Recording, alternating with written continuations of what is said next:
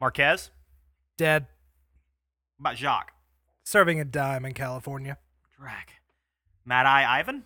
Went on a vision quest somewhere outside Cheyenne. No one's seen or heard from him in a month. You've got to be kidding me. Yeah, I know. Time to break out our little black books and make some calls. Yeah?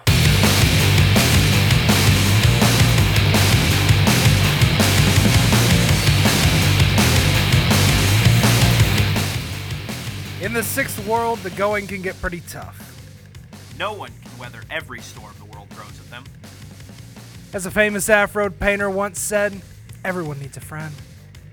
Or a good arms dealer or talismonger. Regardless, who you know in the shadows can be the difference between life and death. Chummers, thank you for listening, and welcome to another episode of the show where the two of us do our best to impart wisdom onto you. Learning by osmosis, I believe it's called. I don't think it works quite like that, but hell, it's worth a shot, right? I'm your heist man, Mr. Clean. And I'm your transporter, Wolf, and we are Deniable Assets. You know, Wolf, I wasn't totally on board with the Deniable Assets name at first, but now that we said it a few times, feels pretty good. I like it. Well, you know, it's a lot better than that Nova Hot podcast idea. Maybe I was inflating my own ego a little bit there. Maybe. Shut up. Well, let's just jump into the episode, shall we? Tonight, Chummers, we are going to be talking to you about something you will accumulate over time as you progress in the shadows. Contacts. Contacts. You know that app on your comlink that lets you store someone's comm code without having to memorize it the old-fashioned way? Granted, it's easier than having a mental Rolodex of names and comm codes, but what if you lose that device? Or you have to burn it? Contacts can be your fellow runners, people who you've worked for in the past, or people you just met at a bar when you needed a wheelman. But the ones we're going to be focusing on are the ones you're going to find most useful. Now, this can honestly be anyone. At any given point in time, somebody can be useful. But knowing who can be useful, when they can be useful, and how they can be useful is just as important as having the contact in the first place. Now, I wouldn't expect some barfly you met last week to be tight enough with you to want to bail you out of a holding cell if you get picked up. Also, if you have a close friend or colleague who would go to bat for you, don't constantly ask for their help and give them nothing in return. They're going to feel like they're being used, and then one day you're going to find yourself in a bad way, and no Ome is going to be there to save you. Developing relationships is a natural part of human experience. Humans, all of us, trolls, orcs, dwarves, elves, and us normies, we are communal creatures. The vast majority of us find safety in numbers, and for the most part, we get along fine. Now, there are exceptions to this rule, but when speaking for all of us, we, I believe, are the majority. You run the shadows, you will talk to people, or you have a guy that talks to people for you. But even with that, I've never met a runner who didn't have someone that they could call for something. Be it a mage having a talismonger, or a suburban housewife with a drug dealer. The level of familiarity with these people varies. For many, it's simply business. For others, it can be friendship, or at the very least, a grudging respect for that person. I have dozens of contacts, most of which are on a more than business, less than friend sort of level. My list of contacts is much different. There are a few people in my contacts who are more than surnames only. But this is also a reflection of the kind of work that I do as a shadow runner and, well, let's not mince words, as a criminal. Most of my contacts are, in fact, other criminals. These men and women either have a criminal sin, or, like me, they did prior to the Crash 2.0. They run the gambit from arms dealers, Go Gang members, and a few political activists. The very few that are more than business contacts are my family, my crew, and maybe a handful of runners. You've established yourself as a shadow runner, and maybe you even have your own team. Or you're a freelancer making a reputation as a reliable contractor. You can at times be contacted by these various contacts for jobs and favors, without them going through your fixer. Now, while I don't recommend this for you young pups out there, if you're an experienced runner and confident you can handle the negotiations, then by all means, take what you can get.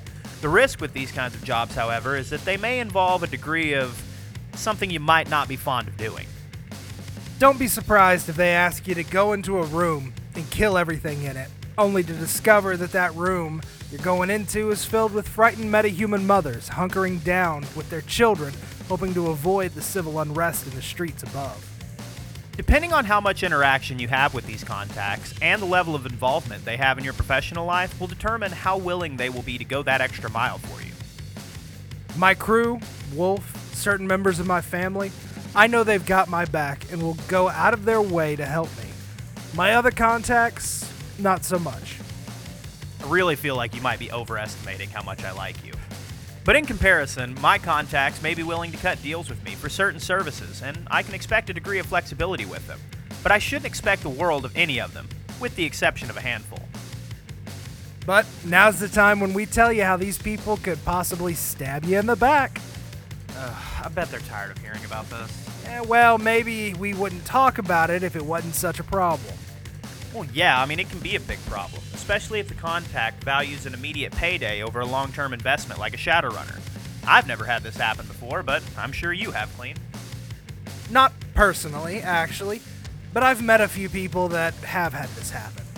Basically, their contact sold them out for one reason or another, and in most cases, it's because the runner did something to somebody, and they put a bounty on their head.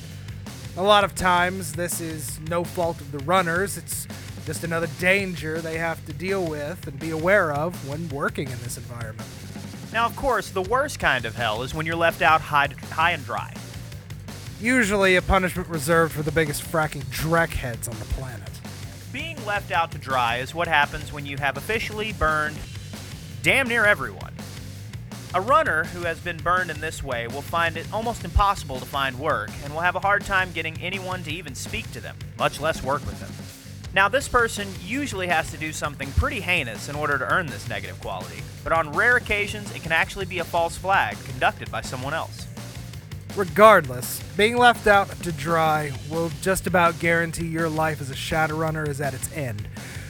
But the only way a person could probably come back from this is they'd have to move to an entirely new sprawl, change their identity and everything, hoping that they find a group of people who aren't going to dig too deep into their past. I've never seen it done before, but I'm sure there are people out there who have. Now, keeping your contacts happy is all well and good, but having the right kind of contacts is just as important as having happy ones. Hey, Clean, do you have a Talismonger as any of your contacts? No, And why is that? because I'm not a mage. Do you have any hot young celebrities in your contact list, Wolf? No, because I don't have enough of a stick up my tailpipe to run in those circles, but I'm sure some of the product I've run in the past has made it their way. You should keep your list of contacts short.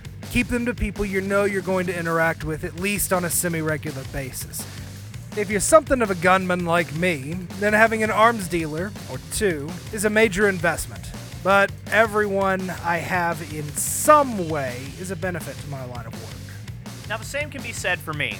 I have several junkyards and mechanic shops around Seattle that I can use for scavenged parts, and I usually get fair deals out of them. Now, these contacts make sense. Just running around getting every person's comm code and then calling them out of the blue for information or a favor is a good way to wind up a day late and $1 short. So you know what, chummers? Maybe you're new. Maybe you don't quite understand who's the right contact to keep and who you can let slip on by. In conjunction with a few friends of ours, we will be leaving comm codes to a few contacts that may be useful in your line of work. Now, as with our list of fixer info we dropped a few days ago, don't expect these people to have everything you need. They're knowledgeable, they have goods, and they can move product with little fuss, but these are not super beings. They are doing this as a way to get more clients, so just remember, keep your requests reasonable and professional. And also remember, it never hurts to ask. What's the worst they're gonna say? No? But I think we can wrap another episode of the show right there, Wolf. Yeah, that'll do. Now, Mr. Clean and I have to go and find ourselves a contact who can help us out of a little predicament. Don't know if you heard, but we got pinged by God last week for interrupting Seattle's #1 Nova Hot Pop DJ. Thankfully, our Decker Sport was able to deflect the heat elsewhere, but this might be a problem later on. Now, we hope that the contact we give you can help you maybe get on your feet and open up opportunities for you. He's been Wolf. And he's been Mr. Clean. And this is Deniable Assets. Good night and good running, chummers.